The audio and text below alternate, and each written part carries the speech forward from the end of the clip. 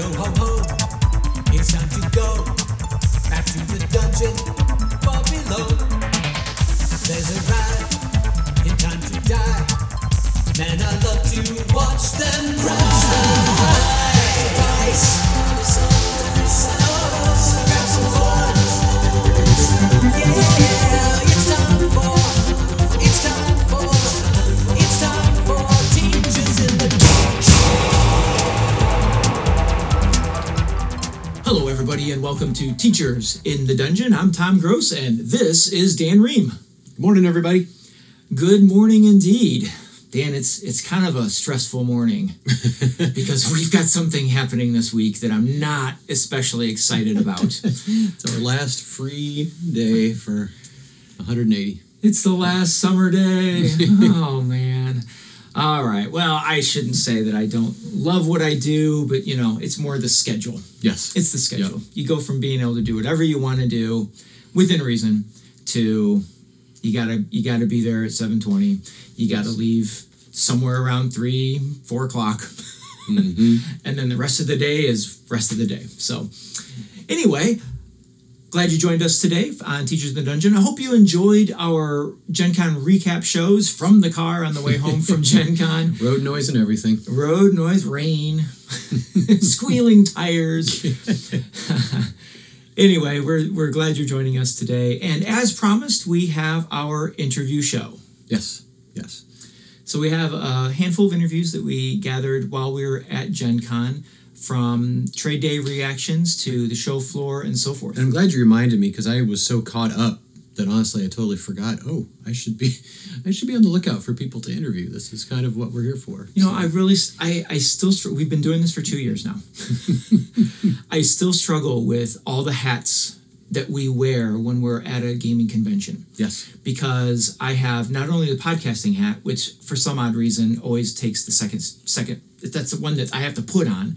Because the one I always have on is the teacher, educator, and game club sponsor. Right. I'm always looking out for what can I find for our kids? Who can I meet that might be interesting for our kids to talk to? Things like that. And I don't know why podcasting is second. And then third to that is I should have taken a picture of that. So it's like I'm creeping on people because I come back for a second time and I come back I forgot to take your picture. So anyway, we'll eventually figure this thing out. We're getting there. Well, our first interview was with our new but very good friend, Adam Watson from Kentucky. Educators for RPGs. Yes. It's something like that.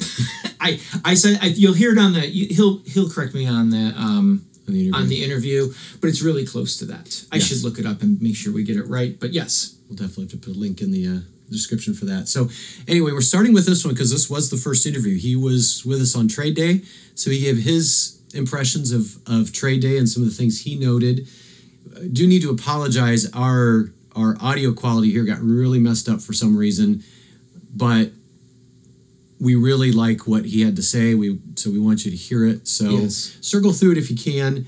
If that's the sort of thing that just really irritates you, having to sort through kind of some garble, this is about a 5.5 minute interview. I think the benefit to this interview, if you're an educator or a store owner or a librarian, listen to things he has to say about the things that he learned this day, because if you're on the fence whether you should go to Trade Day at GenCon or not, I think he'll convince you that it's the right thing to do. Yeah. Okay, here we go with Adam Watson. We are with Adam Watson of Kentucky Educators for RPGs. Did I get that correct? Good enough. Yes, KY at RPG. Excellent. That works. All right, give it to you. Toss it to you. But this has been wonderful. We finally get to meet you face to face. I know it has been great. It's been you actually exist. I mean, we talk in a dungeon. I recognize. That's right. It's a little bigger than that. It's pretty cavernous though. Yes, it's definitely a crawl. Yeah. So Adam, you've been on our show before, and we had the opportunity to hang out with you today. We're at GenCon. It's Trade Day. And so I just want to take a few minutes to ask you, how has today been, and what kinds of things did you learn? Well, thank you for that, and thank you for having me on again. First off, it is important to say that I went to these gentlemen's sessions today at this convention, and it was phenomenal and well stocked full of people. But I'm sure you're going to recap and talk about that. I just want to put that out there as a unbiased opinion. It's been great. It's been an interesting mix of vendors and educators, librarians, teachers. We had a keynote that was great for Red Raccoon Games, who talked really well about how or what the interface might look like between a gaming store and a school, and how it can be mutually beneficial. And I certainly got a little, lots of pointers from that. Right. And girls session, of course. So there was a session about research papers, nonfiction text, which could be, of course, role-playing game text or role-playing game guidebooks, game books, rule books. So anyway, it was very interesting, and it definitely felt like a tribe of my people. Like sometimes when I'm talking to people like education and role-playing games and the peanut butter and jelly of that, people are like, what?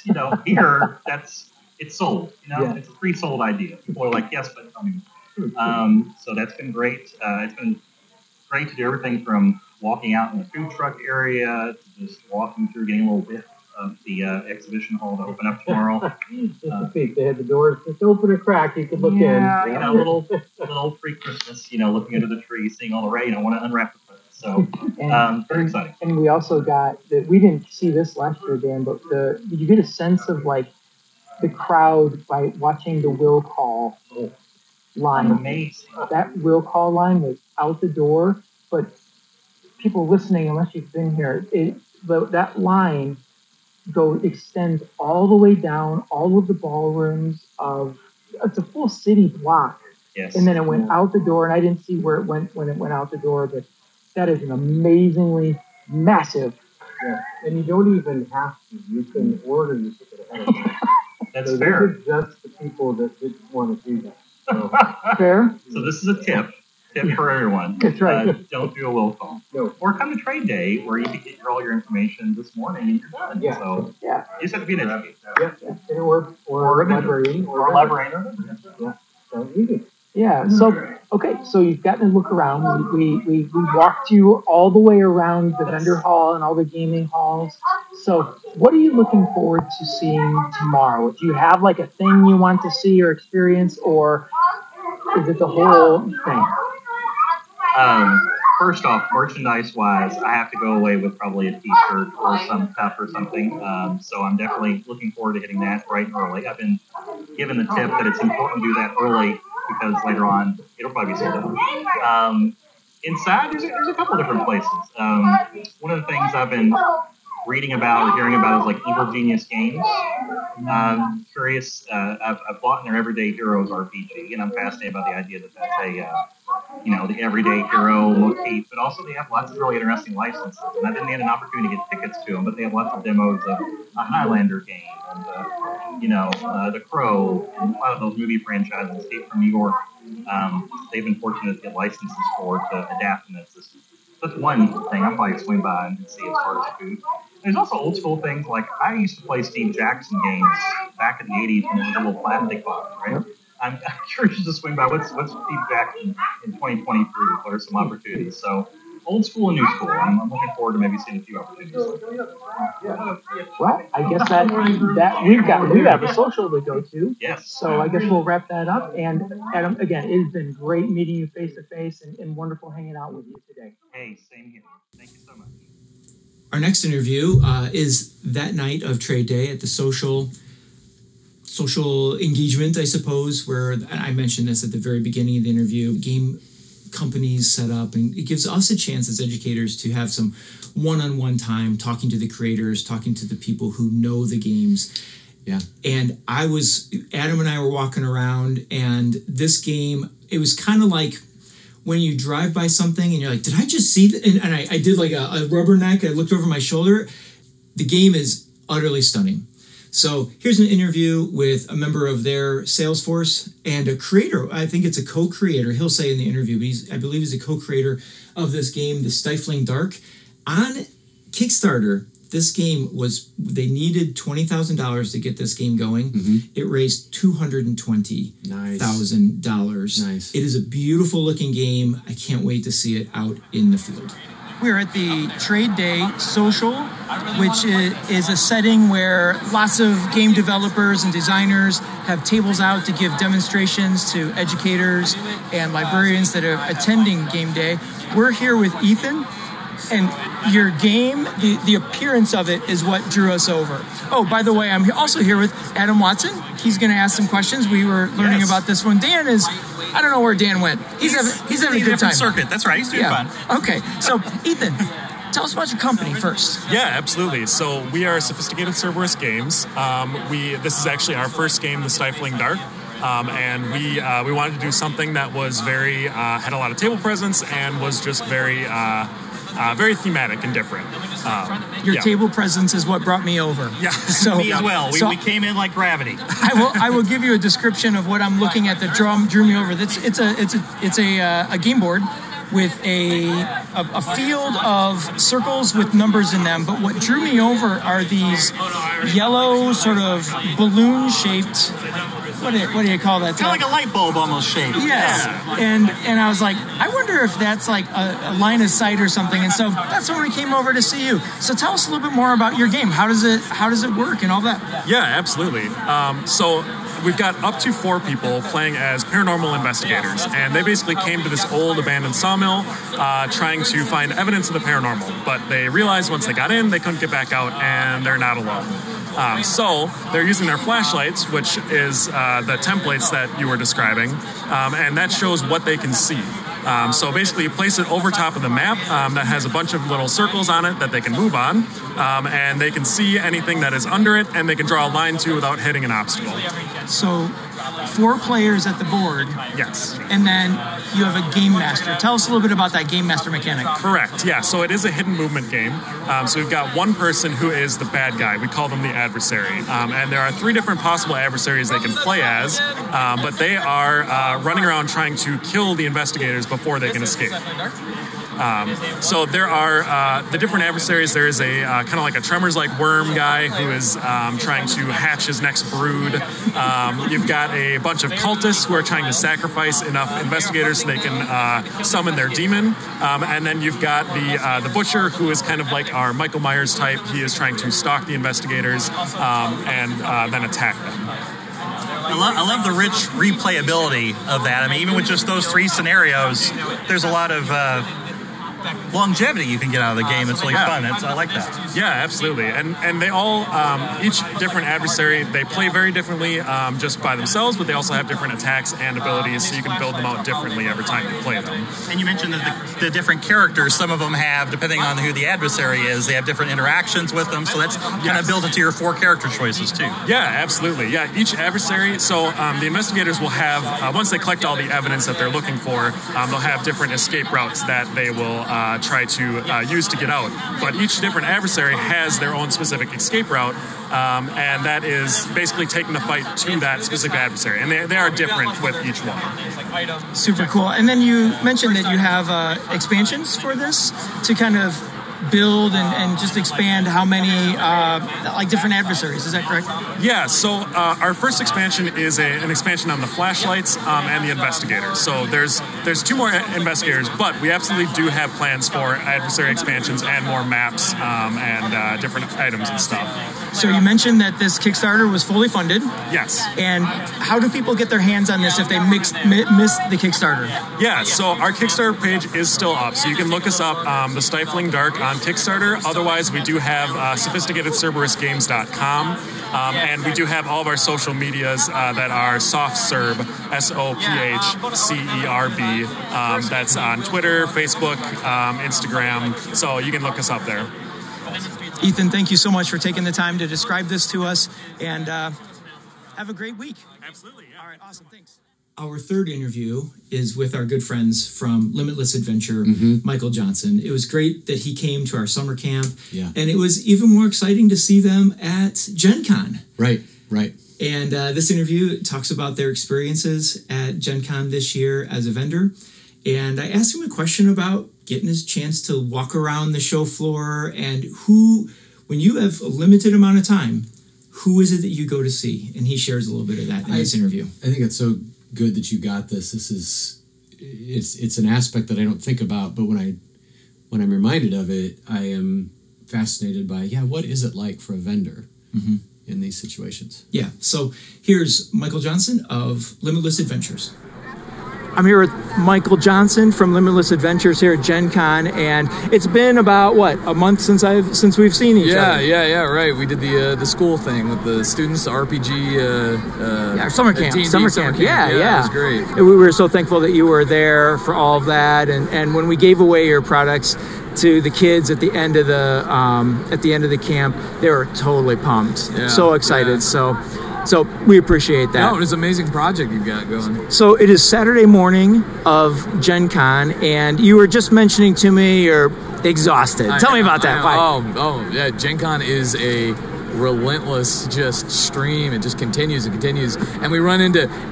In one sense, as a small creator, we're it's Andy and me, and we write everything. We publish everything, we get everything prepped or whatever, but to be telling somebody about our product and have another person come by and go, oh, I have all of these, they're really great, and the person's like, oh, really? And then off they go. And it's just like, hey, strange person, whoever you were, thank you for supporting us, or people walk up and like, what's new? I followed all your Kickstarters or whatever. That really helps give us that sort of, psychological energy for the rest of the year, that's like, oh man, people are actually, because you sell stuff online and whatnot and through the Kickstarters and whatnot, but you don't have that face-to-face, here's another human being who bought my stuff and has come back and is buying more because they're, or they'll tell us about their game. The Fifth Evolution comics, we had a guy yesterday came up and told us about his group, and when the campaign they were playing, they were trying to find out if there were more issues beyond the second issue of Supers.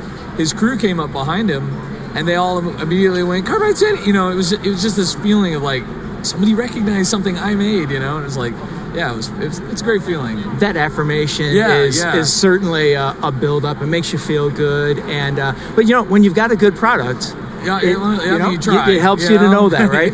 Yeah.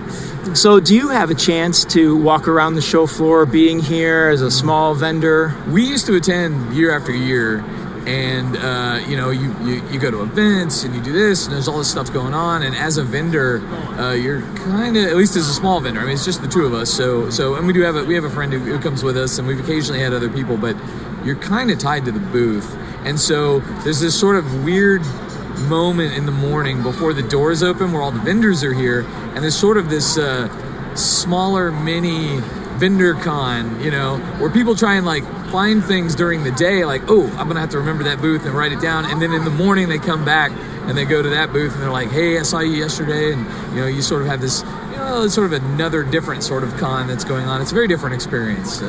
Yeah. So what I wanted to ask was, everybody's somebody is here. Yeah. And so what is a company, a artist, a writer that has inspired you in the past, that whether they're here or not? And this was actually last year, when I was in college, so early 90s, we played Cyberpunk, the original Cyberpunk 20. Well, we played the original one, and then we ended up playing Cyberpunk 2020.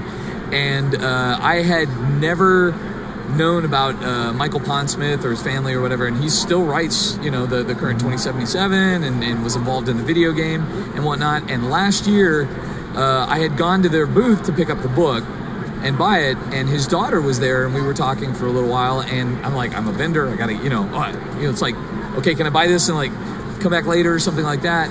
And I didn't get to make it back, and he actually came to our booth and came into the booth and signed it, and we talked for a minute, and it was this like surreal experience to like, here's somebody I absolutely cherish this person's work, and he's coming to my booth to sign it and be like, oh yeah, this is, I remember this is what it was like when we started, and we're chatting and it's just this, kind of very surreal moment that humanizes, where they're not over there somewhere, on a stage or whatever, they're, the guy's standing in my booth, talking to me and saying, oh yeah, I like your stuff, and it's crazy, That is awesome, and I feel like that's what a convention like this is all about. Yeah. Besides selling your product and getting your name out there, making those networking connections, having the opportunity to meet like mentors of the industry and whatnot. Weird, random encounters that happen in the hallway and whatnot, and you just never know. Like as you're walking along and you just sort of strike up a conversation with somebody, and it's like, oh, and we both like the same stuff because we're here at GenCon, but just that during the pandemic, I think everybody went a little feral, and we sort of lost that ability to connect with each other. And this has been, which is probably why it's bigger numbers than they've ever, they've had in a while. It's just like everybody's sort of yearning for that. I want that human connection with people, who like to play, and we can be together and do our thing, and everybody can have fun, and we can, move on. So. Absolutely. So speaking of playing, let's talk a little bit about your products that you have here today. What has gotten the attention, or what is something that you've been really pleased that people are interested in? Well, we've gained some traction. We've had the DM-less stuff for a while, and it seems to work out really well here. And we've noticed we had a few items that were pre-pandemic, and it sold okay at the time. But it's as things have gone by and people have gotten more into D&D that we have these DM-less products where they don't necessarily have a regular DM, or they can't get a group together regularly like they used to. And the DM-less stuff has really picked up for us. Where it was, we had this idea before and it was okay, but it really seems post-pandemic, suddenly it's very, people are way more interested because they're new to the game, or they're having difficulties with the true monster, the shared calendar that wipes out more parties than anything else. And then we also have a solo game, a solo RPG, because people would come up and be like, I want to play, but I don't even have a group and whatnot. So we had worked with Mia, who handles our social media, and created a book. It's 5e. It's just you and the book, and you play it solo, and it's kind of like you find these different sort of avenue. These sort of you've got a regular DM who needs some assistance writing stuff. That's our traditional stuff. We got a group, but we can't meet regularly, or we don't have regular numbers, and we have the DM-less stuff. And then finally, we can appeal to people who's like, I want to play the game, but either I don't have a group, or I haven't quite found anybody yet, or whatever. And we have a lot of those too, and it's worked out well. So. Well, I can tell you, I'm looking forward to introducing your DM-less adventures to our game club, because, for our kids, when they play Dungeons and Dragons in our game club, that's a school year-long commitment. Yeah. And I got a lot of kids that are like, I got sports, or I have a club that often meets, and so we're going to introduce that as sort of an alternative on D&D days. Right. Hey, if you can't commit to a campaign, come when you can. We'll have these. We'll have these adventures ready to go. Yeah. So. You're making our business case. Yeah. So it is Saturday. The crowd is picking up, so I don't want to take any more of your time, but I truly appreciate you stopping and visiting with me. It was good talking to you. Awesome. Thanks. All right. Second last interview was one that I did because I finally remembered that's what I was supposed to be doing at GenCon. So this was a good one, though. I really enjoyed talking to this, I can say young man, since we're getting up there, but this was a guy named Connor Brazier who developed the game, the Cicadia game that Kate, my daughter, and I played in the playtest hall, which I explained in the interview, so I'm being a little redundant here. But anyway, it was really interesting to talk to a young game creator and just learn a little bit about the process and what his plans are, how he plans to make a big splash with this game. We played, and Marcus and I played in the playtest hall as well, and it's really cool to see the different levels at which games are in development, right? And to hear and talk to somebody doing that. So I'm looking forward to this one. All right, it's Dan with Teachers in the Dungeon, day 3 of GenCon, and it is packed here. You can probably hear people in the background. This was the very quietest place I could find. Here with Connor Brazier of Adventures of, or in? Tales of Cicadia. Tales of Cicadia. I should have checked that before I started. Folks, this is real. Okay, so this is a game that my daughter and I play tested that is sort of currently in development, and we were very excited to play it. It ended up being just a really fun experience, and my daughter is like, they're playing again tonight. Are we going? So we thought we'd talk to Connor a little bit, ask him a little bit about the game and his background. So we'll just start with you, Connor. Tell us a little bit about your gaming background and how you got into all this. Yeah, so my name's Connor Brazier. I've been playing tabletop role-playing games for 12 years now, every week with mostly the same group of people since I was in college. I went to college in a very small town, and there was not a lot to do in the town itself, so we all played tabletop role-playing games. Cool. And it was very fun. I've been playing my game, Tales of Cicadia, for about 3 years now. So. Okay, so yeah, let's just jump right into this. This is a game that's in development. It is not fully complete yet. You're still fine-tuning it? Correct. There's a version of the game that is complete, and it's not the whole game. So you can play the game completely with the sort of traditional or the first game loops that we've created. We plan on adding a lot more to the game that would allow you to play in different ways, and I'm happy to talk about that. But that's really the focus is that it's modular, so some of the modules are done, some of them are not, and that's where we're at. Okay. Well, I was going to say, tell us a little bit more about, what the game's about, maybe what makes it unique, what does it offer that maybe some other games don't? Yeah, so Tales of Cicadia is a mythic sort of origin story for culture of the classical era. So think antiquity, so Greco-Roman, or other cultures from like pre-BC times, or started off pre-BC times. And these cultures, there was this big arc of empire. And so across the course of a game of Cicadia, you have a sort of macro level layer where you as a group create a culture together, a unique mythical culture. You raise it up from the initial beginnings of that culture all the way to empire, and then you slowly destroy it together for personal gain. And that's sort of the arc of the game, and as we go through this cultural exercise, the group at the table together shares this culture and builds the culture. And then all the players will take on the role, we'll zoom in on moments of pivotal history for that culture. And players will take on the role of characters in that setting and play through those events in real time. So there's sort of two levels of that. The macro level there of that cultural creation, I think, is the most unique thing we try to bring to the table, though I know we did not play that yesterday. So Right. So it's kind of a zoom out, zoom in type of thing. So as a player, sometimes you're actually a character, and sometimes you're sort of not really a godlike character, but like a, how would you describe it? Yeah, Like so usually you take on the role of like an organization or a class or something within the society. So we'd have like in the past when we played it, we've had somebody represents all of religion in the culture. Oh, and that would include any subsects or different religions all competing, but specifically trying to take on the role of a facet of the culture, trying to advance that facet specifically as your role. So a lot of the times we'll give players, when we're doing the cultural creation, or especially when we build a town together, we get manila envelopes, everybody gets a role, and like their goals, they're kind of secrets to them. Sometimes there are secrets. Those are usually when a GM wants to set up like a specific game or like a hook for a dungeon. Okay. You can give them they can have a secret that they then try to advance. So if you can create this building in the town, or you can make the culture have like this religion as a primary religion, you advance your private aims or secrets to kind of create and set up that micro-level dungeon crawl or campaign that you want to have. Okay. So, and you may have just said this, but kind of the way I'm hearing it is that you provide sort of the world background, but every group that plays is going to develop that world a little differently with its own rituals, its own history.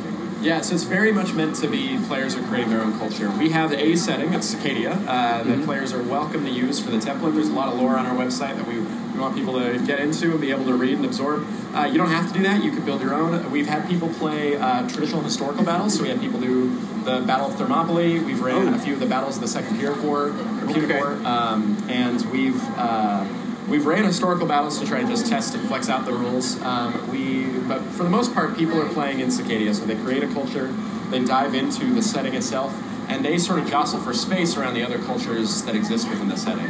And we've had people jostle for, somebody creates a culture next to another player culture, and they have to compete with one another and fight. And for those games, we have had specific interactions where we've set up like cross-game collaborations where they can go head-to-head as well. Okay. So, what? This might be too long of a story, but how did you guys go about creating this? What sparked the idea? What was the process? So there's a common theme, I think, among tabletop role-playing game creators that I've heard is that you want to play D&D, but it's missing some of the things you want in a game. So you think, well, I'll try to homebrew D&D or 5e until it meets what I want, and you're putting a square peg in a round hole, and people tend to give up and try their own thing. Right. Our game. Specifically, I wanted it to be, it's a mythic, classical era fantasy adventure. You start low fantasy, you create high fantasy as you go, and that could not be supported by the games that we were traditionally playing, Pathfinder and D&D. And so we started creating this sort of unique game that we really wanted to have fleshed out ourselves, and it sort of grew as we went based off what we cared about, and for me, that collaborative world building, that cultural structure was the most important thing. And as well as that legacy play, where every time you come back, you're inheriting things from your ancestors, you're building that culture together, and And that sort of fleshed out a lot of differences from the way that games we played before. And in order to make that game, it was really important to us to play a lot of games. So we started by looking up all the games that we thought might have similar elements that we might want to pull from. Right. And played, like 10 or 12 one-shots of a bunch of different tabletop role-playing games, which was really fun. So you were able to cherry pick the stuff you liked and exactly. About the so stuff you didn't. it was really inspiring and really helpful, and I've been doing it here at this convention as well. We're buying a lot of tabletop role-playing games for the same reason. I was going to say, perfect place to do that, definitely at Gen Con. So what's your goal with this game? What's coming next? So I mentioned that it's sort of these plug-and-play modules. Right now we have the game is made for this legacy-style play, so you should be able to play it for years and years with the same group or even different groups within your larger culture. And in order to do that, we need to keep it from being the same game every time. And so we've got these modular game loops that we've created. We've created some of them, but we have plans to create many more classes for players to play at the micro level, and when you zoom out to that macro level, have many more ways to influence and play with your civilization. So right now we have things like town building on the culture through the cultural tapestry. We really want to develop game loops for campaign level settings where you go on a military campaign as a group, you control the battles, and then you zoom in on your characters. And we really need rules to expand empire, and so those sort of modules that we plan on plugging and playing that let people take their civilization from not only the beginning but all the way to the ends are the future modules we'll be creating. So as a player, I would play multiple characters over multiple historical periods. Yes, and those could be one-shots. They could be full campaigns. It really depends on your group and how long you guys want to play. So I could have a character whose ancestor was another character I played. Absolutely, that's actually really common. We have people who have these family lineages, and they'll inherit their magic items from their previous characters. Okay. They will inherit certain traits. We've had people inherit curses. People inherit their unique ancestry or subrace that they invented. And we have people run through every game. I'm going to play the grandson of the previous character that I played, or the granddaughter, and we run through full lineages for the game sometimes, which is really fun. I think that could be fascinating, because to be honest, one thing that would strike me is, as a D&D player, I get attached to a character, so having to let go of characters would be tough, but then if you can just make that an ancestor, that might make it a little more... It helps a lot. I have the exact same thing. I really, you don't want to let go of a character. We also have, sort of uniquely, some of the subraces or heritages, as we call them in the game, are mortal. And so you can play a character that's immortal, and it's kind of unique because it's a legacy game, because you're playing through multiple eras. The impact of an immortal character is pretty significant. Where I feel like a lot of tabletop role-playing games, you play it once, you leave, you're cutting into the slice of their immortality, not the whole thing. Right. And it's made some things weird in a really interesting, I think, kind of unique way. So it's been fun. So, is it your plan to eventually get this to market? Yes. So it's free right now, and specifically, we just want people to play it. We have plans to kickstart a hardcover version of the game, probably beginning next year. We're planning on coming back next year to Gen Con and really do a Kickstarter marketing campaign. So probably spring 2025 timeframe for that Kickstarter. We plan on keeping the PDF online free, at least for now. So specifically, we'd be looking at the hardcover versions of the game. GM tools would become what we would Kickstart for. The real goal is to get it out there for us. We just want people to play it. So. Right. So how can people get a hold of you or find the game, or what's the best way to make contact? Yeah, so we don't have social media right now, and I've been told that's something I need to fix. We currently have a website, talesofcicadia.com. That's SACADIA. And we have a Discord as well, which is usually the way that people can get a hold of us pretty directly. We're really active in that Discord, all the developers, as well as a lot of players now. So for an old person like me, I was able to figure out going to your website, that's how you join the Discord. Correct. That's the best way to do it. And that also has all of the game free online. So you can play, there's the GM guide, the player's handbook, all the one-shots we have and the modules that we've created so far are all there for free. So through the Discord and your website is where people would find out about the Kickstarter when that... Correct. Okay, so that's exciting stuff. Thank you. Anything else that you want to share about the game or about what's coming, or something we should be looking out for? I think the main thing to look out for, we need to go to a lot more conventions, and we're planning on doing that. So look out for us. We're going to be doing a lot of games. We're doing a lot of games here at GenCon. We'll be doing a lot of games at future conventions. We'd love for people to come by and check us out. Like like I said, we just want people to play this game. So we're really passionate about it, and we hope to find other people and get other people passionate about it as well. So. Have you had pretty good reaction here from the playtest hall? Yeah, we've had some really good interactions, and we've had quite a few people actually reach out to us after doing the FEPH hall and ask to play again and explore more of the cultural stuff, because we really tested the tactical combat element of the game. So, right. So we're going to run a lot of the macro element games with the cultural tapestry tonight, and a lot of people have seemed really excited about that. So we're really looking forward to it. Well, thanks for taking some time today. I loved the game. It was exciting to talk to you as a history teacher. That's right up my alley as far as elements that I would like to explore. So I'll sure be waiting for your Kickstarter, and hopefully everybody else out there will do too. Thank you very much for the time. All right, our final interview was something that was a little bit unexpected, a little bit fun. One thing I noticed that was different about GenCon this year, or at least I noticed it more, was there were more musicians out and about, just performing in the halls.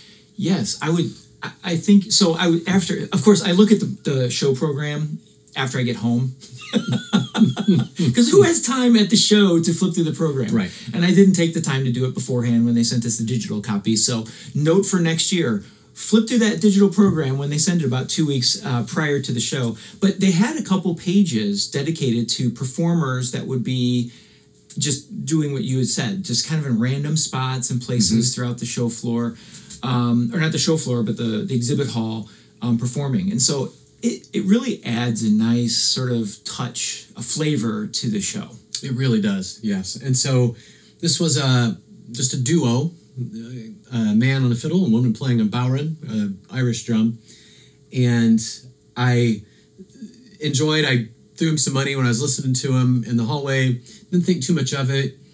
And then I think it was we were nearing the end of our Gen Con experience, and I was in the vendor hall and saw them, and all of a sudden I thought, I should probably interview him. This might be kind of interesting. So spoke just to her. Her husband wasn't, he came up during the interview and was sort of silently nodding and agreeing to certain things she said. But so the group is Ogham, but it looks like Ogham, Ogham, one of those linguistic nerd things in Irish or Scottish.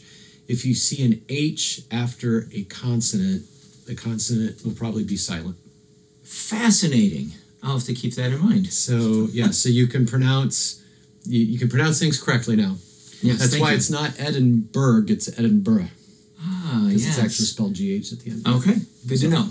All right, so anyway, and I know that's Scottish, not Irish, but it works the same. So, all right, here is Ogham. All right, Dan here. This is the last day of Gen Con. I'm here with Amanda of Ogham, the traditional Irish duo. So I got to hear you guys yesterday sort of busking in the hall and love that traditional sound. So tell us a little bit about how you formed your group, what made you guys decide to do that, why you're at Gen Con. Sure. Any of that. So my husband and I are both music teachers. We both play music. Traditionally, I'm a clarinet player. Okay. And I had been going to Renaissance fairs for a long time, and I was at the Bristol Renaissance Fair and ran into my husband here, who was playing fiddle in the lanes. And we got to talking, eventually dating, and then he was like, here's this drum thing, you should play it. And I was like, what part of clarinet player do you not understand? But I tried it, and I took a few lessons and went to some workshops and started playing. And then the following year, we started playing as a duet together at the Bristol Renaissance Fair. And then about a year after that, we came to Gen Con and we played here. And then we took a bunch of years off from Gen Con just because we were at Bristol and sort of dedicated to that. And then after COVID, we kind of took a break from Bristol for a little bit and then came back here. So, you describe your music as straight up traditional Irish. Is there any, I know just tiny bits, so I know things like Clanad and groups like that are blend stuff with other forms. I would say for the most part, we're traditional Irish music. My husband likes to throw in some like country dances and things like that. But for the most part, traditional Irish music. Okay, wonderful. How has it been here at Gen Con this year for you guys? It's been wonderful. People are super kind. People have been stopping to listen. The kids have been dancing for us. People have been super generous. So it's been a blast. And so are you gamers? Yeah, in private life? Or? Yeah, we've been playing Dungeons & Dragons for many, many years with several different groups, both as players, and my husband also DMs a group for us as well. Nice. We do some tabletop gaming. Yeah. Okay. So off-kilter question, does the music ever figure into the adventures? Oh, that's a good question. I know that we like to pull up a lot of Spotify playlists that have a lot of music that's very similar to ours. Okay. Yeah. Well, I was gonna say it'd probably be kind of hard to play. Yeah. So. I mean, that would be fun. None of us have really played a bard. We don't play other dear, things. that needs to be rectified. I know. I don't know if it's too close to real life, but. Well, listen, how can if folks are interested in Irish music and want to try to find you, what's the best way to do that? Yeah, so we can be found on Spotify. If you search OHM, which is spelled funny, it's OGHAM, we'll pop right up. You can find us on there. Otherwise, we just dropped some new CDs on Bandcamp, and that's at tjhull.bandcamp.com. All right. Well, I know you guys have to go off and perform now, but thank you so much for taking a little time and talking to me, and I'm glad it's been a good con for you. Thank you so much. So I love listening to all those folks, but it just brings the con crash back. Yes, indeed. But I am understanding more and more kind of I know it's cliche to say the magic of a con, but that place in particular, as big as it is, I have an emotional attachment because I feel like we've made connections. It's more than just some person. Like I'm looking forward to seeing the folks from OHM next year if they're back. Yeah. Looking forward to seeing Alan Morris in his booth. Looking forward to seeing, I'm sure the Dungeon Dudes will be back. Mm-hmm. And there's just folks that we've met, Limitless, and some of those that we'll stay in touch with during the year, but it's just, there's sort of something special about seeing them in their element there. It just, you really get a sense of what the gaming community is like when you were there. And it's not just, TTRPGs, which again is what our focus is, although we will talk about other games from time to time, but it's just a great pulse on what gaming means to people. Yeah. And I think that's part of the connection that I get to it. And it is hard to leave. I really thought going into this year, being there Wednesday through Sunday, I thought I'm going to be so tired and so exhausted, which I was, but I thought I will be so exhausted that I won't even care that I'm leaving.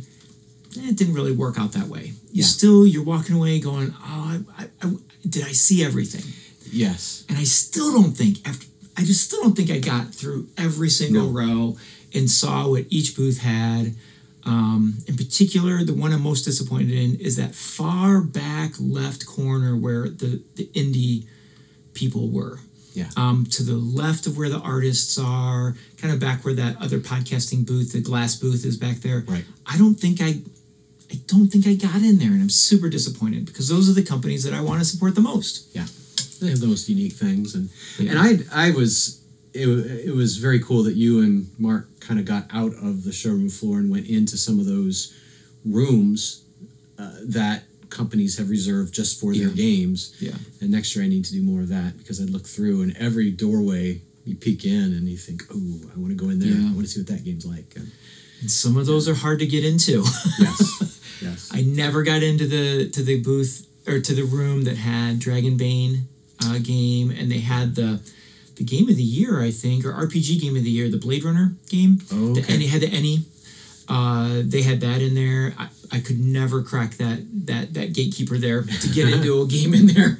But yeah, there's so much. And there, I still always look at the film festival and never get into that. Yes. So lots and lots to do. It has quickly become my favorite annual convention to go to. Mm-hmm. I love GaryCon. GaryCon's just a different beast. It is. It's more sitting down and playing the whole time. I was thinking some of the folks that, some of the friends that we met, and my first thought was, oh, you should come and, try to sell your stuff at GaryCon. But I thought, no. Those folks are focused on playing their games, which is a kind of a magic of its own. Right. But it's a very different feel. Yeah. So, well, I guess that puts a wrap on GenCon for this year. Yes. It's going to be hard for me to stop thinking about it. Yeah. But I think we've talked plenty about GenCon this year. It's time to start looking forward to the fall season and getting back to our Dungeons and Dragons games. Do you think the summertime is a good time to play Dungeons and Dragons? Not for us. I don't know why. that. Well, it's schedules. Being teachers, we all flee in the summer at different times. And we've got folks that are younger than we are, and all their friends are getting married, so they're constantly going away weekends for weddings, for this or that. And so it'd be good to get back to our games this summer or this fall and move forward. So thank you everybody so much for listening to our GenCon recaps. If there's something that you heard or something we missed that you want to let us know about, please send us an email at teachersinthedungeon@gmail.com. Check out our Instagram page. Dan does a whale of a job on our Instagram page. I'm trying. You always know it's mine when it's just pictures. Because I have a 16-year-old daughter who says she's going to teach me how to do reels and stories. That hasn't happened yet. That promise was made to me sometime in May. So anyway, let us know. Follow us on Instagram, on Twitter at Dungeon Teachers. We're also on Facebook, Teachers in the Dungeon. And we are emerging onto YouTube tentatively. I've got a couple videos up, so we will be continuing to add our podcast content there as well. Right, correct. And we'll do some sort of an official launch of that when we get some stuff on there. But if you want to take a peek, jump on. Again, let us know what you think. teachersinthedungeon@gmail.com. So, until next week, as long as you're the good guys, keep rolling those 20s. That wraps up today's session, so thank you for listening to Teachers in the Dungeon. We appreciate you and your feedback. Until the next time we see you in the dungeon, we hope you roll high on those saving throws. If you enjoyed the show and want to hear what happens in the adventure, subscribe to the podcast. Have questions, thoughts, or ideas? Check the show notes for our website and our contact information. This podcast is not affiliated or endorsed by Wizards of the Coast, Hasbro, or any other third-party Dungeons & Dragons entity. Teachers in the Dungeon is intended for entertainment and informational purposes only. All names and sounds and any other related items are properties of their respective trademarks and or copyright holders in the US or abroad. The official Dungeons & Dragons website can be found at www.dnd.wizards.com.